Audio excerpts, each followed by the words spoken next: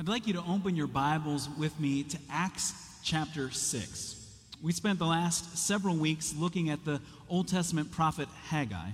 And while Haggai felt applicable in our lives, felt a relevant message, I heard one pastor describe the book of Acts as his favorite book to preach, because it's immediately obvious when you open the book that it has meaning for us right now, today, in this moment as a church. Now, you may remember in April, May, and June, we spent time in the book of Acts. We looked at the opening 5 chapters.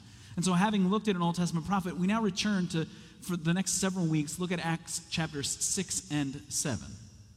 The book of Acts is the story of the church in the first days, weeks, and months after the ministry of Jesus on earth, after his ascension into heaven. And so we call it the Acts of the Apostles. It's the ministry of the church, but really it's the continuing ministry of the risen Lord Jesus Christ by the power of his Holy Spirit at work in the lives of his apostles. But that makes for a lengthy title, and so we shorten it to the book of Acts. But it's the ministry of Jesus through his church. We've seen the outpouring of God's Spirit on his people. The Spirit of God, God himself empowering the church for the work of missions, for the hope of the gospel, to make the name of Jesus Christ known. So we've seen conflict, we've seen turmoil, we see the beginnings of persecution. And here in Acts chapter 6, we find a problem within the church itself, a problem which the church then identifies the need to respond to. So listen as I read. This is Acts chapter 6. I'm going to read verses 1 through 7. Acts chapter 6, beginning at verse 1. In those days, when the number of the disciples was increasing, the Grecian Jews among them complained against the Hebraic Jews because their widows were being overlooked in the daily distribution of food. So the 12 gathered all the disciples together and said, "It would not be right for us to neglect the ministry of the Word of God in order to wait on tables. Brothers, choose 7 men from among you who are known to be full of the Spirit and wisdom. We will turn this responsibility over to them, and will give our attention to prayer and the ministry of the word." This proposal pleased the whole group. They chose Stephen, a man full of faith and of the Holy Spirit, also Philip, Prochorus, Nicanor, Timon, Parmenas, and Nicholas from Antioch, a convert to Judaism. They presented these men to the apostles, who prayed and laid their hands on them. So the word of God spread. The number of disciples in Jerusalem increased rapidly, and a large number of priests became obedient to the faith. Let me pray that God would apply his word into our lives. Father in heaven, we rejoice in the hope of the gospel, the hope that we have heard in your word, that you are the shepherd who cares for us, who leads us and comforts us, who protects us and feeds us. Lord, we thank you for the promises of Scripture which point us to the ministry of Jesus, our Savior, the one who became obedient to death, even death on a cross. And we rejoice in the power of Jesus displayed before us. Lord, I pray for those that have gathered here, that if they have not yet put their trust in Christ, those who will listen to us online, if they haven't placed their faith in Jesus, that they would do so today, hearing your word read and preached, hearing the truths of Scripture announced and sung. Lord, we pray that we who have put our trust in Jesus would be changed and transformed, that we might follow after Jesus. Lord, we come praying in the name of Jesus the Christ, the one who died for us, the one who's been raised from the dead, the King who reigns in heaven. Amen. How can you tell if you have a servant's attitude? That was a question posed by a small group Bible study leader to the group. How can you tell if you have a servant's attitude? And after discussion, the group came up with this answer: by the way you react when you're treated like a servant. How can you tell if you have the attitude of a servant? If you're willing to humbly serve others? By the way you react when you're treated as if you're a servant. I felt the call to vocational gospel ministry as a high school student. I prepared for pastoral ministry as a college student, choosing a major and a college course of study to enter into vocational gospel ministry. Now, my first church internship, official internship, was at the church that my brother served at on staff and my parents were members of when I was after my junior year of high school, or a junior year of college. I was a youth ministry intern, and I was going to be in charge of the middle school ministry, which was an exciting opportunity for me. I had opportunity week by week to teach the gospel to 75 6th, 7th, and 8th graders gathered weekly. I got to lead an outreach ministry but by playing roller hockey with a group of kids and them inviting their friends. I had privileges to share the gospel. But at the beginning of the summer, I encountered some bad news. I was told the youth ministry budget got cut, and so we don't have enough money to pay you for the whole internship. You can only work half the number of hours you had anticipated. Now, this was a problem because I needed the income, but I also wanted the experience. But they said, but there's good news. They need help at the other end of the building working facilities. So you can fill your hours and get paid. And now, as the new man in the job, it meant that I spent a lot of my summer cleaning toilets and mopping floors. And admittedly, I was rather disappointed at the beginning because I thought, wait, don't you know who you have here? You have Kevin, a man gifted by God, called by God for preaching and teaching, a man sent here to do evangelism, and you're going to have me on my knees in a bathroom scrubbing toilets? And yes, I had great opportunities to share the gospel, to disciple students. I learned much about what it is to grab hold of a student's attention and then expose the idols of our hearts and preach the gospel. I had the privilege of sharing the gospel through discipleship, of counseling parents with their kids. But as I look back, I probably learned more cleaning toilets. Not only because pastoral ministry often means if I'm the one in the building and the toilet needs to be cleaned, then I can help with that. It's not only because sometimes pastoral ministry feels about as terrible as that. It's because the very attitude of our hearts should be that of a servant. To follow Christ is to serve his church. And so maybe working at the other end of the building was more important for me than standing in front of a group with an open Bible. I probably learned more holding a mop in my hand than I did holding the Bible in my hand that summer. To follow Christ is to serve his church. And that's what we find here in Acts chapter 6. As the church faces conflict, they have to be humble enough to be honest about the need, to identify the problem, to be willing to serve one another for the good of Christ, for the sake of the mission of Jesus the Savior. And so when you look with me at Acts chapter 6, the problem is a simple enough problem. Look at verse 1 of Acts chapter 6.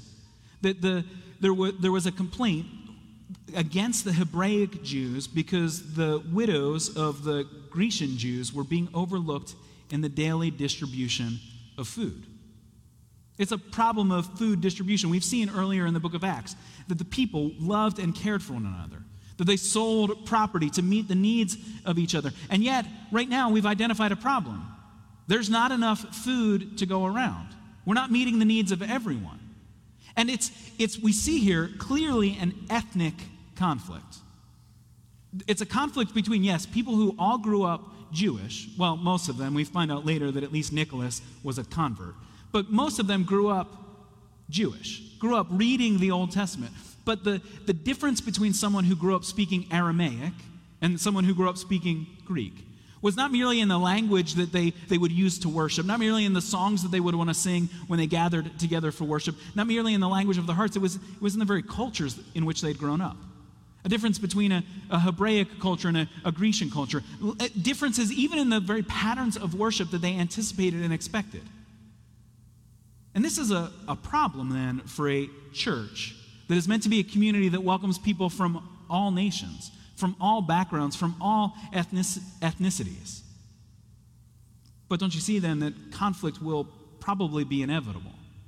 As you gather sinners from multiple cultures, sinners who will hold on to things in their culture that they think are central without realizing that they need to hold on to the Word of God and the mission of the church.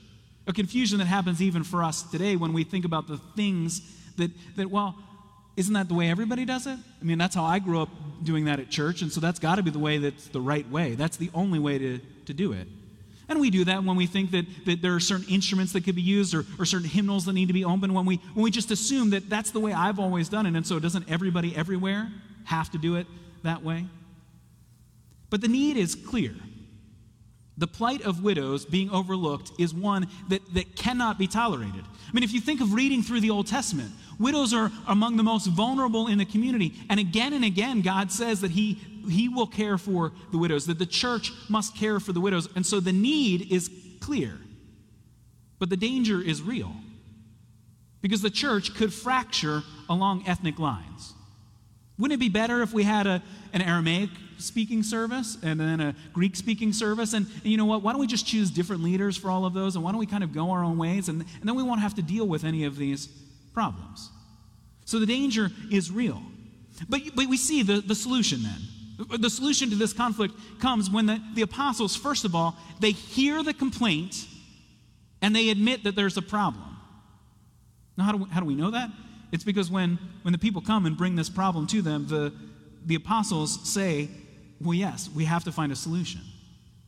They're admitting the problem is real. They don't brush it aside and say, well, I don't think it's as bad as you think. And, really, I think if we just make a couple of small changes, there's no issue here.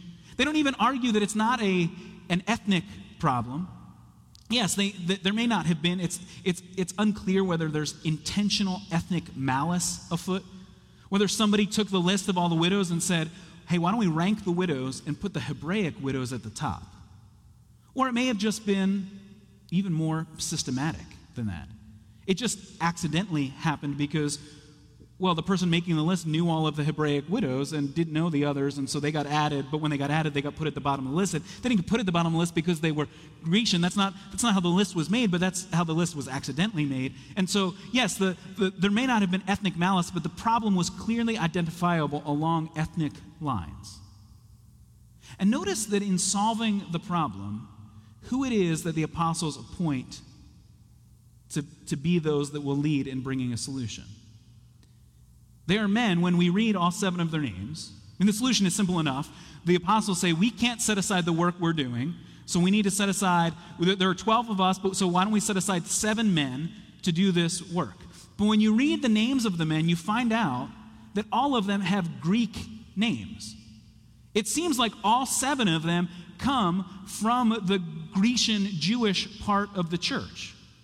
And we're told this by commentators who identify these names as names that come from the Greco-Roman world rather than the Aramaic world more localized here around Jerusalem.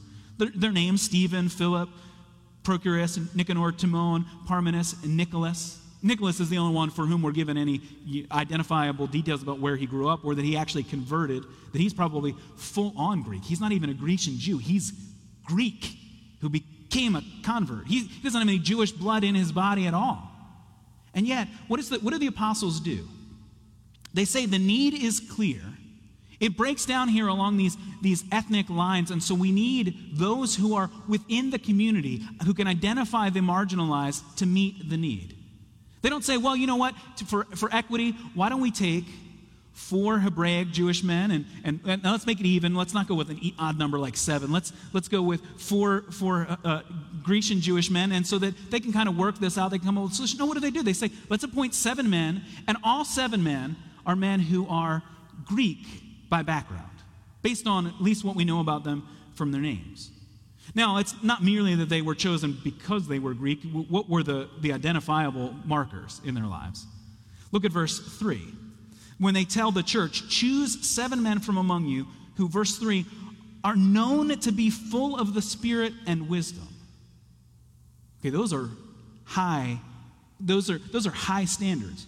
Men who are full of the Spirit, who not only have the Spirit indwelling them, because that's true of every believer who's put their trust in Christ, but men who are so filled with the Spirit that you can see the effects of God himself in their very lives. It's the kind of language Paul, the apostle, who we actually haven't met yet in the book of Acts, but Paul the apostle will talk about the fruit of the Spirit, the marks of God's Spirit in their lives. And we're told then that Stephen, look at verse 5, he's a man, not only is he full of the Spirit, but he's full of faith. He has thrown himself upon the mercy of God. He relies entirely upon God. These are the men that we need to lead. Men who have the spiritual maturity which shows itself forth in practical wisdom, but yet they're all Grecian Jews.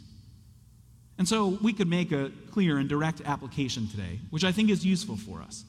That as church members, you are to identify, we as a church are meant to identify men who have these marks, being full of faith, full of God's Spirit, who can serve in ministry. Men who will be set aside by the laying on of hands, following the pattern established here in Acts chapter 6. And so if you look in your order of worship, you'll see that my email is written down there, kevin@faithwilmington.com, because we as elders want you to identify men who meet these standards and the others set forth in the books of Timothy and Titus.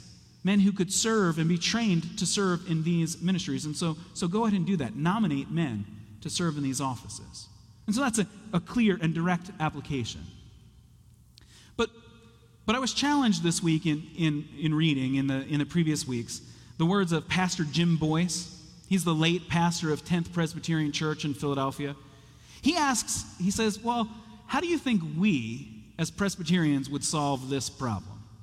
If a problem like this arose in our church, how would we be likely to solve a problem? Ethnic divide showing up in the church. He says, well, maybe, and sometimes we do this, we just take the complainers and we throw them out. We just say, we don't want any of your kind here. We don't want that kind of complaint. If that's what's important to you, then you need to go find somewhere else where that matters. And so we're just done with you. We remove you from the church. He says, now, sometimes we don't want to be that bold, and so we let them stay. We let the complainers hang around, but we just make sure we isolate them. We remove them from any influence so that when they complain, there's nobody really left for them to complain to. We essentially shun them, but let them stay. He says, or if it becomes contentious, then what do? We call a meeting of the congregation, and we make sure we line up the votes, and we make sure that the minority stays in the minority, and we just outvote them so that we get our way and that they have to be quiet. But Pastor Boyce points out, don't you see that that's part of the problem? Just the pronouns that we're using. Us versus them, we against they. He says, or the best Presbyterian solution of all is, well, we can just delay things. Let's appoint a committee that'll meet and it'll talk about it. Not a committee to actually do anything, just a committee to just keep going on and on. So the complainers can complain, but we just keep it there in committee forever. Now, maybe that's how we want to react when someone raises an issue of ethnic justice today. Especially if somebody uses language from our culture that we find disconcerting. Now, I know this is dangerous ground for us to consider as a church, because some of you are thinking, Kevin, what right do you have to talk about this? I mean, you might be thinking, look at you. And in some sense, you'd have a point. Because through my gospel ministry experience, I've been able to place myself in contexts where I have always been in the majority. So that if I want to ignore the minority, I can easily do it, and I can move on without any trouble at all. But maybe we could learn something from what the apostles do here. They're still in the majority. They still have all of the power. They could just say, quiet down, it's not as big a deal as you say, let's move it along. And yet what do? They admit that there's a real need, they listen to the need, and then they seek real solutions by empowering people from within the marginalized community to seek practical solutions. See, but some of you are uncomfortable with me talking about issues of ethnic justice, of racial justice, because you want to make sure, wait, Kevin, I'm not even comfortable with that word. Race is a social construct that should have nothing to do with what we talk about here, because all we're dealing with here are differences between Hebraic Jews and Grecian Jews, and last time I looked, we don't have that problem at all today in our church. I don't know anyone who's concerned about whether or not we speak in Greek or in Aramaic. And so you think, why don't we just stick with what the Bible says, Kevin, and leave this aside? Some of you will be upset with me because you think I'm merely virtue signaling. I'm merely bringing up this issue so that I can say, look at Kevin. Kevin is woke. Kevin knows what's going on. Kevin's in the know. See, but the danger is if we never talk about these kinds of issues, then we just ignore the problem. And think of it. Think of the way that you react or just the way that I react when somebody uses language I'm not comfortable with. Language drawn from other arenas of life, and I think, I'm not sure I would say it that way. See, but the apostles, they don't say, no. Why don't you bring the problem to me only on my terms? No, they appoint Grecian men to identify the problems and help the Grecian widows. Think of the way you respond when somebody uses the phrase Black Lives Matter. And you want to say, whoa, wait. Have you done any research into the background of what that organization is all about? And here's the thing. I'm not talking about when the culture talks about this. I'm not talking about when the news media talks about this. I'm talking about when a brother or sister in Christ wants to talk about this issue with you. And you won't even listen to what they have to say because you don't like the language that they've chosen. Because many of our brothers and sisters, when they use that phrase, they're not trying to say only Black Lives Matter. They're trying to say, through much of church history, through much of the history of your own denomination, of our own denomination, when we say something like all lives matter, we have not genuinely meant it. And so are we humble enough to listen and say, hey, that sounds like a complicated phrase. I've heard people use that in different ways. Could you explain to me what you mean when you say Black Lives Matter? Would we be humble enough to listen to those identifying the problems of the vulnerable community?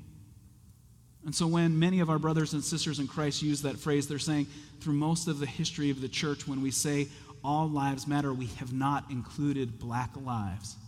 And so what I'm asking you to admit is that black lives matter to God. See, in an individual conversation, that might be something you could agree with. That should be something you agree with. But too often we won't even start the conversation. Because we'll point to, well, yeah, but have you listened to so-and-so online?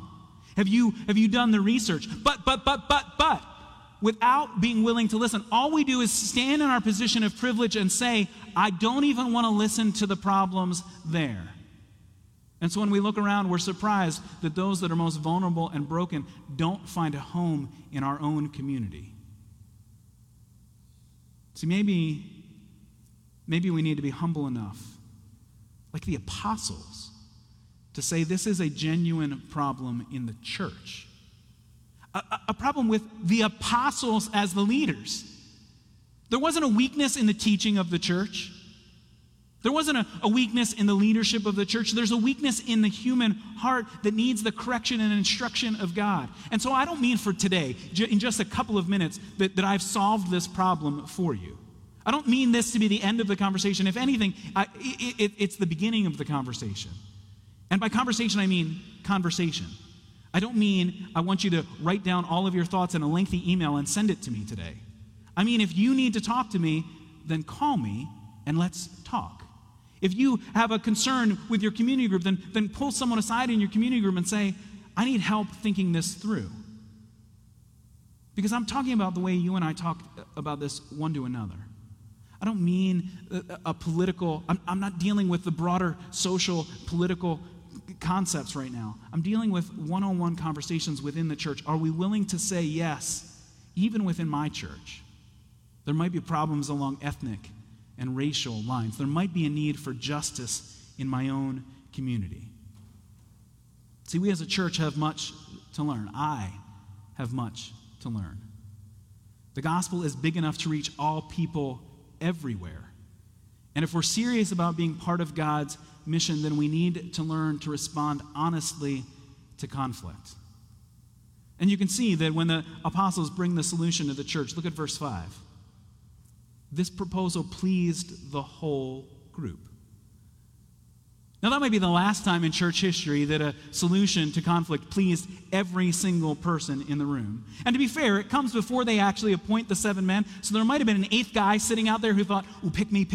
I deserve to be picked. I got to get picked. And he was disappointed by the end of verse 5, or the end of verse 6. But at least at the beginning of verse 5, the proposal pleased everyone. Because what are the apostles doing? They're humbly willing to serve by listening to the needs of the church, and then appointing men to serve to meet that need. But notice that solving the problem of caring for the Grecian widows does not derail the mission of the church. I mean, when the apostles bring this plan to everyone, look at verse 2. They gather all the disciples together and they said, "It would not be right for us to neglect the ministry of the word of God in order to wait on tables." Now notice, they're not saying that waiting on tables is unimportant. They actually appoint 7 men full of the Holy Spirit and ordain them for this ministry, for this purpose. So they're saying that's important, but what they're saying is we can't ourselves set aside the work of the church. We can't set aside the ministry of the word. And they repeat it then again in verse 4. That they're going to appoint these 7 men so that, verse 4, that they can give attention to prayer and the ministry of the word. And so we see there's a centrality of the gospel message, that taking the word of God and saying, this is what we need to believe. We need to announce this good news to other people so they will respond. We need to teach others to grow in gospel hope, in depending upon God in prayer and preaching his word.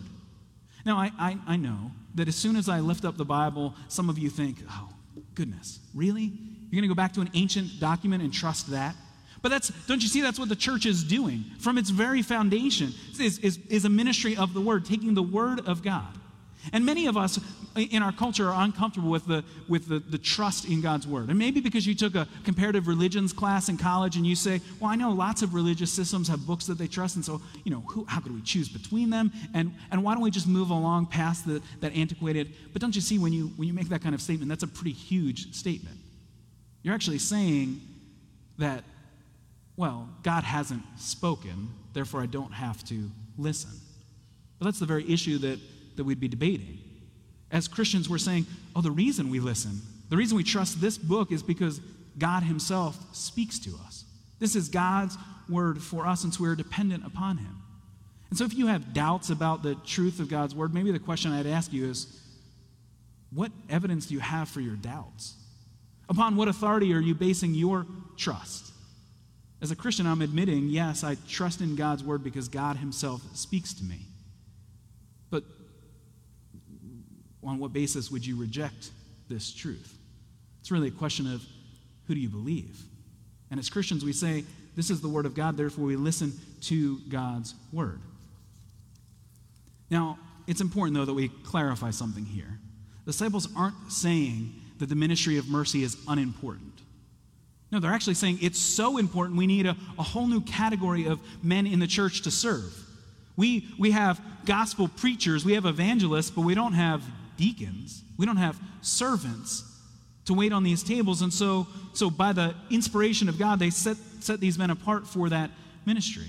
They're not saying that justice does not matter. They're saying justice matters so much we have to do something about it. But they will not let these kinds of concerns keep them off of their mission as a church of making the gospel known. And yet today we sometimes fall into this kind of error. When you say something like, just preach the gospel. Preacher, stop talking about what's happening out there and just point me back to God's word. Stop dealing with culture and start preaching God's word. Just preach the gospel. And yet, if you brought that complaint to the apostles, you would have been one of the people, you'd have been the only person here in Acts chapter 6 who raised their hand and said, I don't like your plan. Because you have a plan that both addresses the mission of the church and meets the needs of the widows. And I want a plan that only focuses on the mission of the church. See, sometimes we use that kind of language of just preach the gospel as shorthand to say, stop caring about people. Stop dealing with issues of justice. But the solution of the apostles is not to ignore the problem of ethnic justice. They address the problem while prioritizing the mission of the church. It's not an either or. We as a church can do both. God has provided for us members and officers to help us do both because we see the gospel go forward in power. The bookends of this section of Scripture of Acts 1, chapter 6, verses 1 through 7 show us the spread of the gospel. Look at verse 1. In those days when the number of disciples was increasing. See, the reason the apostles may not have even noticed that there was a problem among the feeding of the widows is they're on mission. I mean, they're out preaching. People are coming to faith in Christ. There are baptisms taking place. This is a celebration of the mission of God. And even this conflict won't slow the church down, because look at the bookend at verse 7. So the word of God spread. The number of disciples in Jerusalem increased rapidly. See, Luke, the author of this section of Scripture, wants us to see that the mission will continue. The church is a church on mission, announcing gospel hope to those who have not yet heard it. And even the very structure of the book of Acts reminds us of this. We're introduced to 7 men, but the first 2 are men that we'll get to learn a little bit more of in the coming chapters. We're introduced to Stephen, a man full of faith in the Holy Spirit. And the rest of chapter 6 and all of chapter 7 will be the ministry of Stephen, who, yes, clearly must have met the needs of the Grecian widows, because then he's out preaching the gospel. For Stephen, it's not an either or. Either I do the work of mercy, or I'm engaged in the mission of the church. He says, well, of course I can do both. Of course, the work of justice and mercy is at the heart of God, and so I can preach the gospel. And then the next man we meet is Philip, who in Acts chapter 8, now we won't continue into chapter 8. We actually looked at that section of Scripture several years ago. But in Acts chapter 8, Philip is sent by God to meet an Ethiopian, a man who has no connection ethnically to the church, and announce gospel hope to him. See, the very structure of the book shows us that the gospel is going forth. And even verse 7 reminds us that it's a large number of priests who become obedient to faith. The Hebrews among the Hebrews, those religious leaders leading the people of God in worship, maybe those most resistant to hearing the gospel, even they are responding to the message of hope. See, the men appointed here in Acts chapter 6 to meet the need are deacons. And the word means servant. Someone who waits on others, who serves others, who meets the needs of others. But they are deacons on mission. Deacons who see the ministry of Jesus and say, that must be my ministry. Because Jesus is the true servant. With a capital S, the one who came not to be served, but to serve. And the Gospels tell us that Jesus came to give his life as a ransom for many, to pay the price to forgive us of our sins with his own life. See, we serve because we have a Savior who served us. A Savior who, into whose presence everyone who came should have bowed the knee before him. And you and I read in Philippians that that's going to happen. One day, every knee will bow before Jesus. We'll acknowledge him to the true Savior and Lord. But he came first not to be served, but to serve us. We can lay down our priorities and take up Jesus' priorities, because he laid down his life for us. We can set aside our preferences because Jesus set aside his preferences to go to the cross on our behalf. We can give our lives for his kingdom because he gave his life for us. Doug Nichols shares of his stay in a tuberculosis sanatorium when he was in India. It was the year 1967. He was a missionary with Operation Mobilization, and he contracted tuberculosis. He had to spend several months in this sanatorium to recover. And when he first went in, he had tracts, he had Bibles in the language of the people, and he tried giving them out. He hadn't yet learned the language, and so he was trying to use this literature to make the gospel known. He says, but the people there wouldn't take it. They didn't like him. They assumed he was, because he was American, a rich man taking up a bed, wasting resources that should have gone to someone else in need. What he says is that they didn't know that I was just as broke as they were. He says at one point, for several nights, he would wake up coughing at 2 a.m. And he noticed a little old emaciated man in a bed across from him, trying to get himself up out of bed, and the man couldn't do it. He couldn't stand. He began to whimper, but then gave up and laid back down. In the morning, the stench was so bad in the ward, and everyone was angry at this man for not containing himself. The nurse who cleaned him rolled him violently and even slapped the man in anger while cleaning him. Doug says the next night, the same thing happened. He woke coughing at 2 a.m. and saw this man trying to get himself out of bed. Again, he couldn't do it, and he began to cry. And so Doug got himself out of bed and went over to the man. And the man kind of cowered in fear, assuming Doug was coming in anger and frustration for what had taken place the night before. But what Doug did was scoop the man up. He said the man was so small and so frail that even in his own weakened state, Doug could lift him and carry him to the bathroom. which was really just a room off to the side with a hole in the ground. He held the man and helped him, brought him back into the bed, and as Doug laid him into the bed, the man leaned up and kissed Doug on the cheek. Doug says at 4 a.m. another patient woke him up with a steaming cup of tea and made motions that he wanted one of those books. He wanted to read what Doug had. Doug said throughout that day, people kept coming to him and asking him for the literature, for the tracts, for the Gospels of John. Even though he couldn't speak their language, because he was willing to serve, he was able to preach. We need to listen for the need. Identify those that are vulnerable and serve and share the gospel. It's the work of the deacons in Acts chapter 6. It's the mission of the church today. We follow the example of our Savior who served us, and we share in his mission. Let me pray that God would apply his word to our hearts.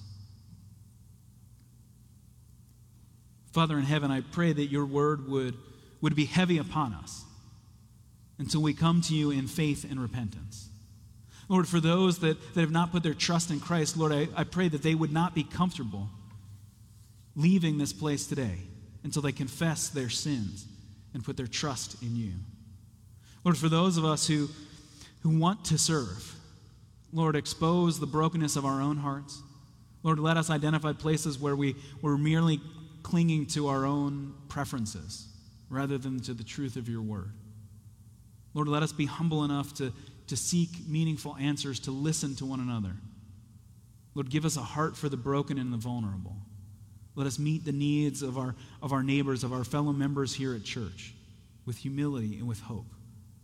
Lord, we come to you asking that you would make us men and women who like the apostles, like the deacons, like the church in this first century, are full of faith, filled with your Holy Spirit, willing to come to you boldly in prayer.